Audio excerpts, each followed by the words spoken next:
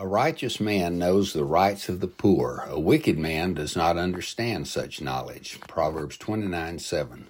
The poor have rights. In a world driven by image, position, and possessions, we may forget that all men are created equal.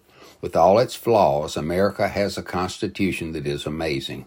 Although we haven't practiced it at times, theoretically, the poorest man has the same rights under the law as the richest. Many of the Proverbs emphasize this point as well. A righteous man knows that his righteousness came by mercy and grace. As a recipient of such love, he should refuse to judge and condemn others. He should see every person with equal compassion and love. The Bible makes it clear that receiving love motivates giving love.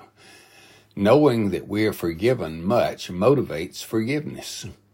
Receivers should become givers. Freely you've received, freely give.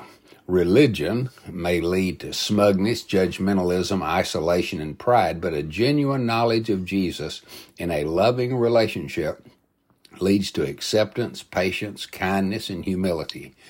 When you know how much you're loved, you will be overwhelmed with a humble love that must be shared with others. You will cease to see poor people and will only see people with needs for love. Father, you came to us in our poverty. Help us go with your riches to those in need. Amen.